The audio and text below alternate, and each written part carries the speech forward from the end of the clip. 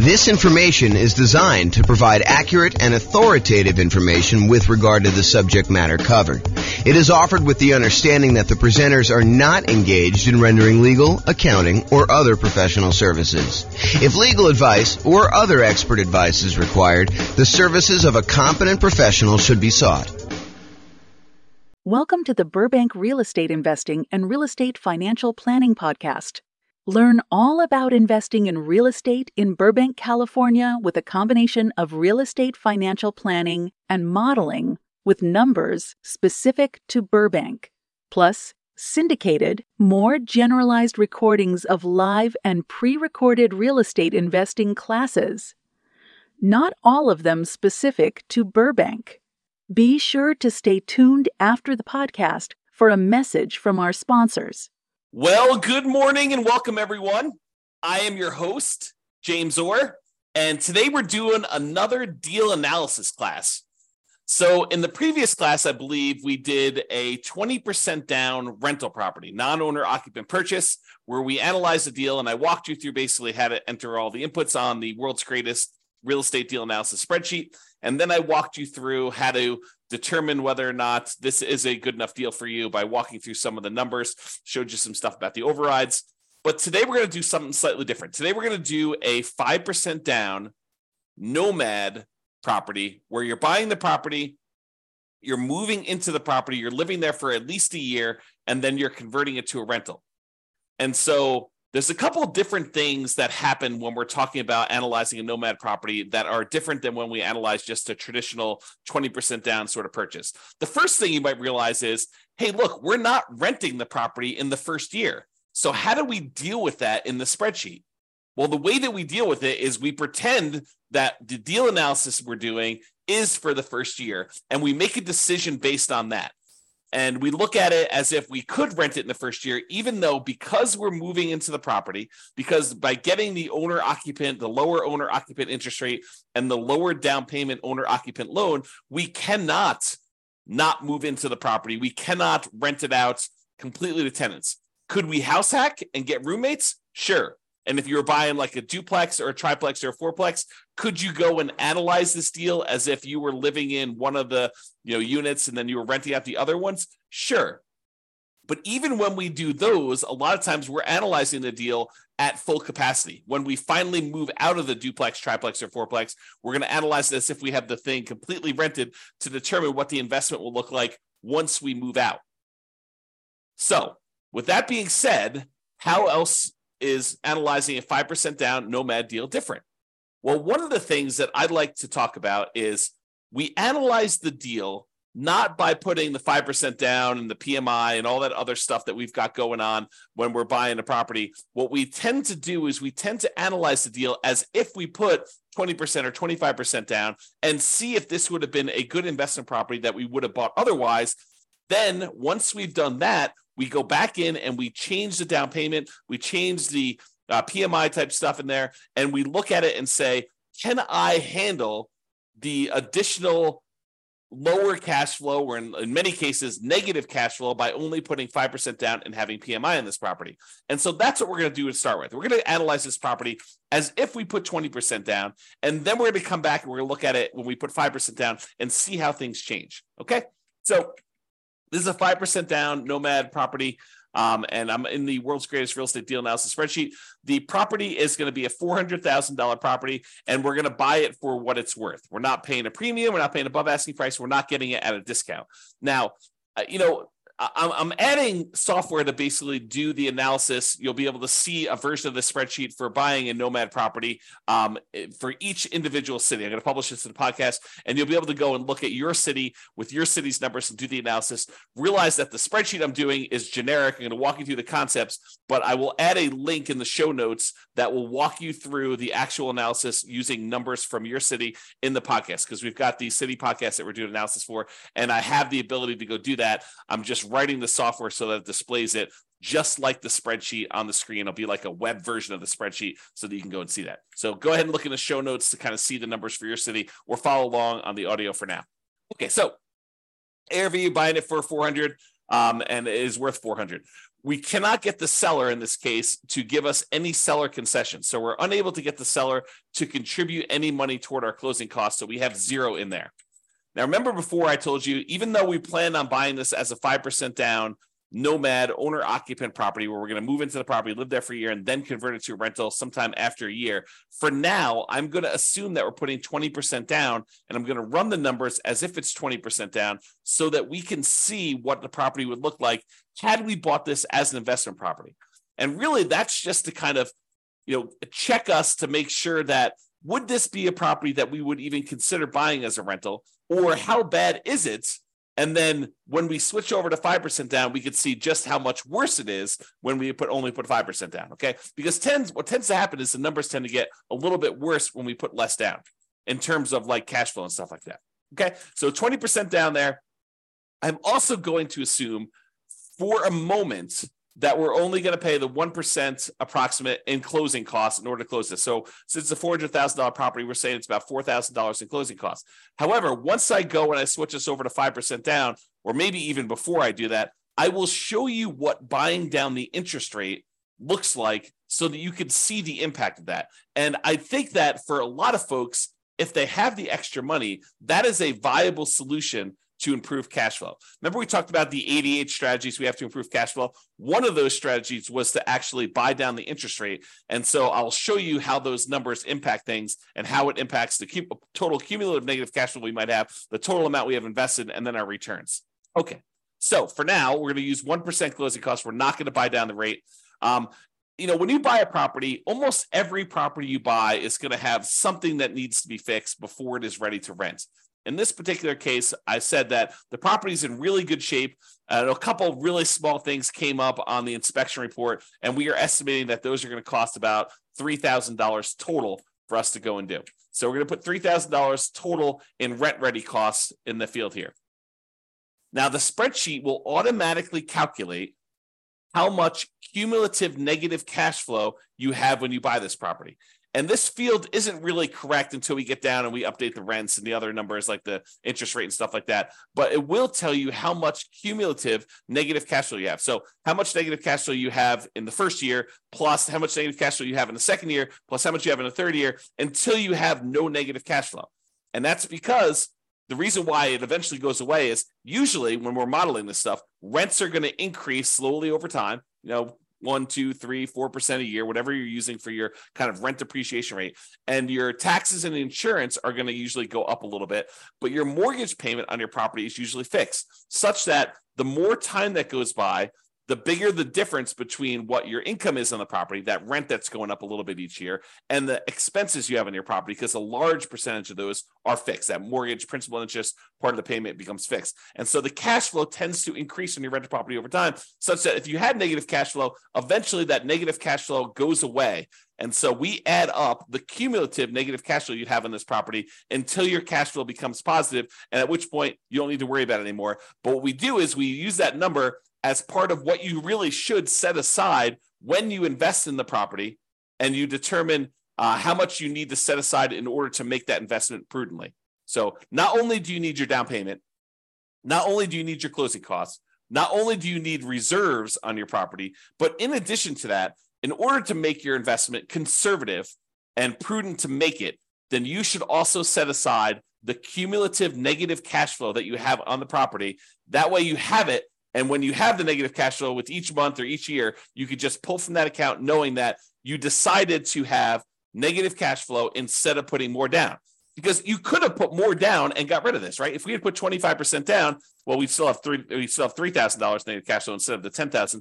If we put 30% down, you'd have $222. If you put 31% down, you wouldn't have had any negative cash flow at all. So what we're saying is, look, if we had put 20% down, I think we had $10,000 negative cash flow, or we could put down a lot more. So the difference would be we could put down $80,000 as a 20% down payment, or we could put down $124,000, $44,000 more, and not have the negative cash flow. So the question for you then becomes, and this is sort of like a question to think about for yourself, do you want to put $10,236 aside as the cumulative negative cash flow that you know you're going to need to pay on this property? until the cash flow is likely to go positive. It's possible your rents don't go up as fast. It's possible your expenses go up a little bit faster with inflation or something like that. But this is a good estimate of how much negative cash flow you're likely to have in this property. Could you put the $10,236 aside, or would you rather put $44,000 more down? $10,000, $44,000. Which would you rather do? And that's the question, right? Because the negative cash flow is really a deferred down payment. If you had put more down, you wouldn't have it. But in this case, we're choosing to put less down, and we're choosing to accept this negative cash flow. And you'll see that comes up again when we put the 5% down, because when you put less down than 20%, it becomes even more negative. Okay. For now, though, I'm going to just kind of keep this here because it's actually technically not this negative. You'll see here in a second. Then this shows you like the total amount you have invested, the closing costs plus the down payment plus this cumulative negative cash flow plus the rent ready costs in order to purchase this property. It shows you that you'll need to have about $97,000 or so to do that. Calculates that you're doing a $320,000 loan, buying a $400,000 property, and we're using the 20% down for now. Interest rates right now for about 20% down are somewhere in the 7% range. You can go call your lender and get that rate. We have a whole class on how to do that. And then the term, we're doing a 30-year loan, 360 months. For now, because we're putting 20% down, we don't have any PMI. So I'm going to put 0 for PMI. When we put 5% down, I will change this and I'll put in a number for private mortgage insurance. Remember, private mortgage insurance is insurance that you pay to protect the lender in case you default because you put less than 20% down. If you had put 20% down, they wouldn't ask you for it, okay? But because we're putting less than 20% down, you've got that. And then PMI would drop off when the loan to value became 80%. Now, monthly rents. So the monthly rent of this property is $2,850. So we put that in there. Now you can see that because it's $2,850, the cash flow on the property is slightly positive, and we no longer have any cumulative negative cash flow. So, I'll go through these other expenses, but the question I'm going to ask you is, look, this is a property that if you had put 20% down, it has the tiniest bit of cash flow. And in some markets, that's what we're looking at. That's the reality of our current marketplace, where in some properties, in some markets where you put 20% down to buy an investment property and you're lucky to be break even at this point, right? That's what happens when prices go up a lot, interest rates go up a lot, and rents go up, but not quite as much as the property prices and the rents and the rents have gone up. So in some markets, that's what you're seeing. Other markets, you're like, James, this is crazy. Putting 20% down, not making any cash flow. You're talking, you're crazy talk there. I'm always making cash flow, even in my market, even in our current conditions. Yeah, some markets you totally can do that. In other markets, you're going to be way negative, even with this, right? Even putting 20% down. Okay, so each market's a little bit different. Go check the show notes. I'll link directly to your deal analysis. You'll be able to go look at that. All right, if we had any other income, we'd put that here. The vacancy rate, we're starting 60 to 90 days before the current tenant moves out of the property. And so our vacancy rate is going to be about 3%. So we're going to test the market. We're going to start a little bit high on rent, and we're going to bring rent down very aggressively until we're able to fill the property before the lease on the previous tenant expires. We're going to have everything lined up, ready to go. So the vacancy rate is really those unusual situations where you have an eviction or something like that going on. Property taxes, in this case, it's 0.56%. So we've got that calculated there. Property insurance, about $1,400 a year. And I have a property about this value, so those are about right. $350 for HOA per year. And then the tenant's paying all the utilities, so you're not paying any of those. And there's no other expenses. You're not paying for snow removal or mowing the lawn or anything like that. This is just a straight up single family home where the tenant is paying for all the expenses to do that. I've said 10% of the gross rent set aside for maintenance on the property. I'm assuming that you're including the CapEx in the maintenance. And so we set aside $0 extra for CapEx. This is probably not reality. You probably should be setting aside additional money for CapEx in your property. And so you probably should use the CapEx spreadsheet that we have to estimate what your capital expenses are going to be based on the property and when you bought it and how old everything else is. That's what that advanced CapEx spreadsheet does for you. And I've assumed that you're self-managing the property. If you had a property manager here, it'd be negative, significantly negative. In this case, I'm assuming that you're managing it yourself. Then we estimate the percentage of the purchase price that is the land value, so that we can then calculate what percentage, what value of the property is your building value. That way we could use the property type, which is residential in this case, to determine what your cash flow from depreciation is, your tax benefits from owning this property, your depreciation benefits, so we can calculate a cash flow from that using your effective income tax rate. Okay. And so we have all that in there. Now that we've got all the numbers in there for a 20% down payment, we're looking at this and we're saying, look, if I were going to go buy an investment property, if I had 20% down and I wanted to go do this, would I buy this one as a rental? Now, there's all these trade-offs you're making when you're doing Nomad, right? Sometimes we could find an amazing deal, but it's not one that we would be willing to move into and live there for a year or more. So you could go find a property in like a rougher neighborhood or a better cash flowing neighborhood, a neighborhood that is not one that you would be willing to move in with you and your family for a year or more, and you could get improved numbers. But because we're doing Nomad, and maybe this isn't as nice of a property as you would like to ideally live in with your family, but it's sort of a compromise between the really nice properties that you would love to live in with your family versus the probably rougher neighborhood, rougher property that you would buy as an investment property. And because we're trying to merge these strategies of you're living in a property for a year and then you're converting it to a rental, we're sort of meeting in the middle. We don't want to go buy a property that would not make a good rental just because it's a Nomad property, nor do we want to go buy a property that's so rough that we're afraid to live in the property. You don't want to do that. You probably don't want to rent that to someone either. But the idea is you want to kind of like hybrid these. And so a lot of times we're looking at this property and we're making compromises. So we're just looking at this and we're saying, look, would I go buy this property? Well, it's got $21 a month in cash flow. It's about break even. We got about $206 a month in cash flow from depreciation. Those are the tax benefits of owning the property that look like cash flow. We get those in the form of either end of year tax return rebate, or we can adjust our exemptions on our actual paycheck, pay less in taxes with each paycheck that we make, and actually receive money back so that we could use that to cover some negative cash flow with money that we don't have to pay in on taxes from the paycheck from our regular job. Okay, so you can go and look at that. The total amount of true cash flow, which is really just the sum of this monthly cash flow and the cash flow from depreciation, is $227 a month. Okay, then we walk through, we can see all the returns for whether you're doing the return in dollars from each of the four areas, from appreciation, from cash flow, from debt pay down, from cash flow from depreciation, the tax benefits, in other words, and it sums all these up and tells you you're making about $18,000 a year. The total return on investment is about 20.66% if we ignore reserves.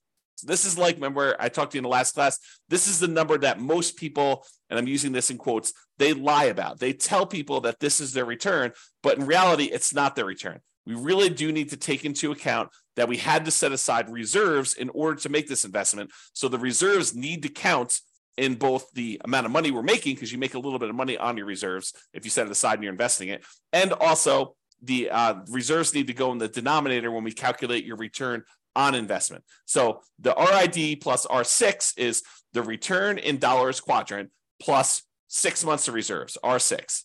Okay, so that tells you how much you'd be making in total dollars if you had 6 months of reserves, if you set aside 6 months of reserves. This one tells you return in dollars quadrant plus R12, which is 12 months of reserves you set aside. And you can see with the 6 months of reserves, you're making about $18,304. So a little bit of that money is coming from the return on reserves. And then if you put aside 12 months of reserves, it's $20,608. So you could see the total amount increase a little bit more to account for the return you're earning on the reserves. Now, when we look at the dollar amounts, either the $17,974, the $18,304, the $20,608, the returns we're getting with no reserves, 6 months reserves, and 12 months reserves, and we divide by how much we had to invest in order to, buy this property, you can now see the total return on investment when you don't have reserves, when you have 6 months reserves, and when you have 12 months reserves. So when you don't have any reserves, it's 20.66. When you have 6 months of reserves, it's 17.69. And if you have 12 months of reserves, it's 17.18. And you can get a feel for the overall returns you're seeing when you're doing this. So you're looking at this property and you're saying to yourself, okay, would I buy this if I had 20% down? And you've analyzed all the deals in your marketplace and the ones that you would also be willing to move into, which is sort of the criteria for doing Nomad. You're like, yes, this is the best deal that I can find in my marketplace right now with the current market conditions and the current interest rate. And so this is the best that you found. That's the sort of criteria that we have, and it's available. I think I might pursue this. Okay. Now that you've decided that this looks like a good enough deal, it's the best one you've seen, it's the one you're really going to pursue. Now we go and we look at putting 5% down, and we determine, are we willing to stomach this extra negative cash flow? Are we willing to deal with this? Okay, so now we're going to go through, we're going to make some adjustments. Price is the same, purchase price is the same, still not getting any seller concessions from the seller. However, we're not putting 20% down anymore, we're putting 5% down, okay? So that changes it. Before we were at $80,000 in down payment, now we're only having to come up with $20,000 in down payment. Still have 1% in closing costs, about $4,000.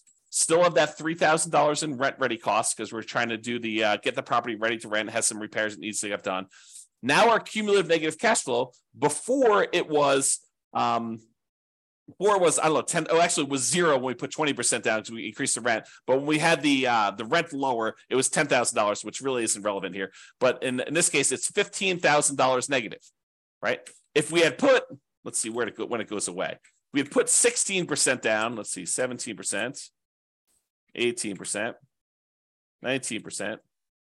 Oh, so it's literally at 20% is when it goes away. So if we had put 20% down, we'd put $80,000 down, we wouldn't have any negative cash flow. But in this case, we have $15,000 in negative cash flow. So this becomes the question of, would you rather put $80,000 down and have no negative cash flow, or would you rather put $20,000 down and $15,151 in negative cash flow on a property? So it becomes, would you rather have $35,000 invested into the deal, 20 upfront and $15,000 set aside an account to take care of negative cash flow, or would you rather come up with $45,000 more and not have negative cash flow? That is the question as of right now. And so that's part of the decision.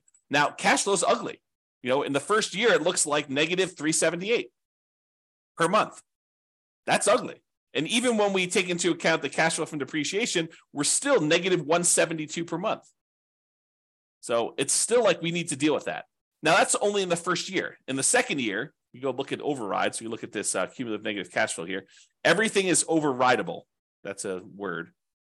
And so let's look at cumulative negative cash flow. So in the first year, it's about $4,500 in negative cash flow. In the next year, it's about $3,700. In the year after that, it's about $3,000. Then about $2,100 and change. Then about $1,300. Then about $430. By the time you get to year 7, there's no negative cash flow. And this sums up to be $15,151 total. Okay. And so we can go look at that as to how negative cash flow is going to be. And that's just rents going up a little bit, 3% per year. Might rents not go up 3% per year? Absolutely. But we're modeling it like that. And I think this is reasonable. It's a reasonable assumption and much more conservative than not setting aside this number to have cumulative negative cash flow. Okay. So that's why we're doing it this way.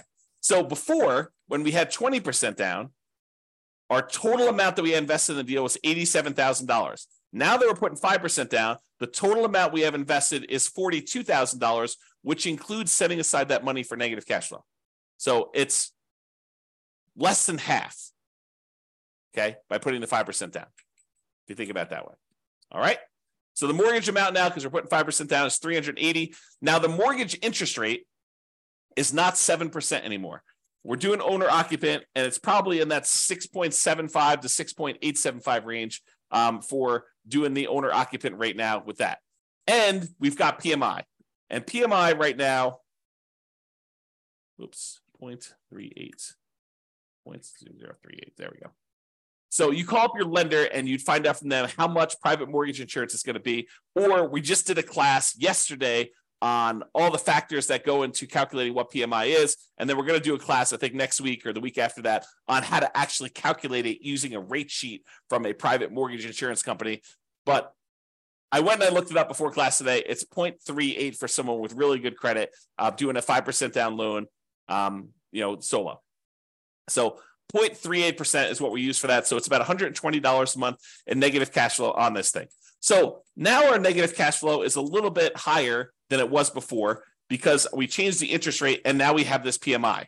And PMI is a factor in calculating the thing. So these numbers are now, I think before it's like $15,000. Now it's like $18,636. Or if you look over here, negative $467 a month or negative $261 if we take into account the depreciation, cash flow from depreciation. Okay. So we looked at these numbers and we saw all of these things here. Now realize there are several ways to pay PMI, right? We chose in this particular case to pay PMI monthly. We could have said to the lender, hey, Mr. Lender, Mrs. Lender, instead of you actually giving me a monthly rate, why don't you raise the interest rate on the overall mortgage? Give me a credit that you would then use in order to pay the PMI upfront, because you could pay it upfront as one big lump sum as well. Okay. And they may choose to do that. And they say, okay, well, if you do it that way, interest rates are going to be, 7.125, and you won't have this 0.38 at all. It'll be zero. And then you go look at that and you're like, well, that's worse. And this interest rate lasts forever. The PMI only lasts until I get to 80% loan to value, and then it drops off. So actually, I'm not going to do that. I'm going to go back to the way we had it before, 6.875 and 0.38.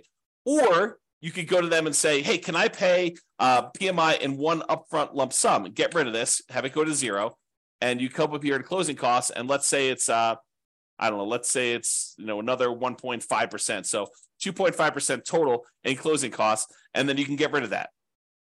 And then your cumulative negative cash flow is only 12,860 for the entire time. Okay. And that's because you chose to pay a little bit more in closing costs here instead. All right. So you have to go evaluate which of these three you want to do. Pay upfront in one lump sum, pay monthly, or have the lender raise the interest rate, and you could actually take it in the interest rate, so it'll impact your cash flow, but it won't actually come out as a separate PMI payment. We have an entire class we're planning on doing on that, but for now, I'm going to go back and do 0.038. There we go. Okay. Now, when you go look at this, you're like, hey, look, my cash flow is more negative. My total true cash flow is negative too, negative 261. But a lot of these other numbers, they stayed the same. And when we look at return on investment, they actually improved. We now have a 28.1% overall return on investment using the one where we don't take into account reserves, the lie we tell at cocktail parties. We have about 20% here for this one, and about 18.87 total for when we have 12 months of reserves. So your return on investment actually went up because you put less down, 5% down, and you have less invested in the deal. And a lot of these other returns, like your appreciation return, is the same, and your depreciation return in dollars is the same. Your cash flow, your debt pay down return actually gone up a little bit because you're paying down more of the loan. The interest rate's a little bit lower, and your cash flow is much more negative. So those are how those changed if you want to look at them. So you have to decide: can I stomach, negative $261 a month in negative true cash flow? That's the cash flow after we take into account the depreciation benefit. And then you have to decide, am I willing to do that? If I put 20% down, I'd be about break even. Now I'm negative 467. And I had to set aside this $18,636 in order to handle all of that negative cash flow for the entire time. You have to decide if you're willing to do that. Or one of the other things you could do is you can come in here and you can say, look, I'm going to actually buy down my interest rate. I'm going to come up with 4% more here. 3% more in closing costs. I'm going to buy down my interest rate. And I checked before the webinar here, and for 3 points, you could buy down your interest rates for a 5% down owner-occupant loan to 5.625. Still got PMI, but you're basically able to do that. Well, that changes your negative cash flow to be negative 158. So if you come up with 3% more down to buy down your mortgage interest rate, that changes the amount of cumulative negative cash flow you need to set aside to only $3,341. And your negative cash flow per month is only negative $158 a month because you put that more down. And the total amount you have invested is this $42,341. So it's similar to the amounts you had to set aside for this cumulative negative cash flow, but now you're choosing to take that money and you're choosing to invest it in buying down the interest rate. And that significantly improves your overall returns. The dollar amounts of returns get a little bit better, but look at the number for your return on investment. It went from that, I think we were at, I should just go do this. It's 1%, 6.875, I think is where we were at for that.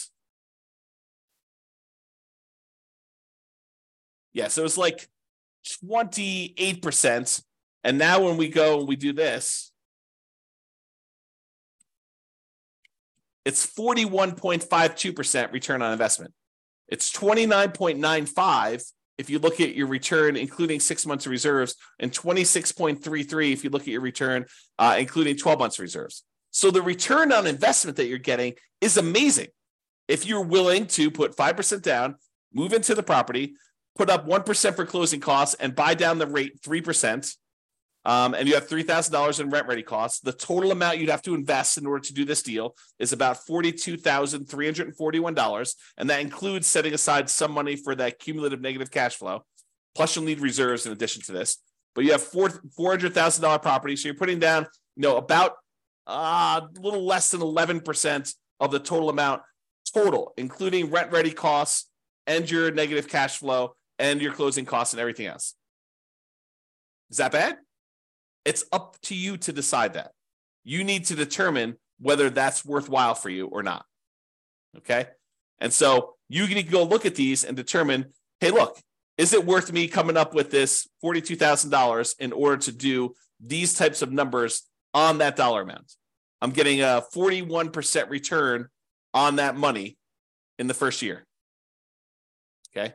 And then you can go evaluate how it looks over time and all your other stuff like your equity and your cost to access your equity and return on true net equity. And you can look at your cap rate on this property or your cash on cash return. Basically the first 3 years you have negative cash on cash return. Then in year 4, it bumps up and you're now at 4.58%. And you can kind of look at all those different things and evaluate whether or not it makes sense for you to do it.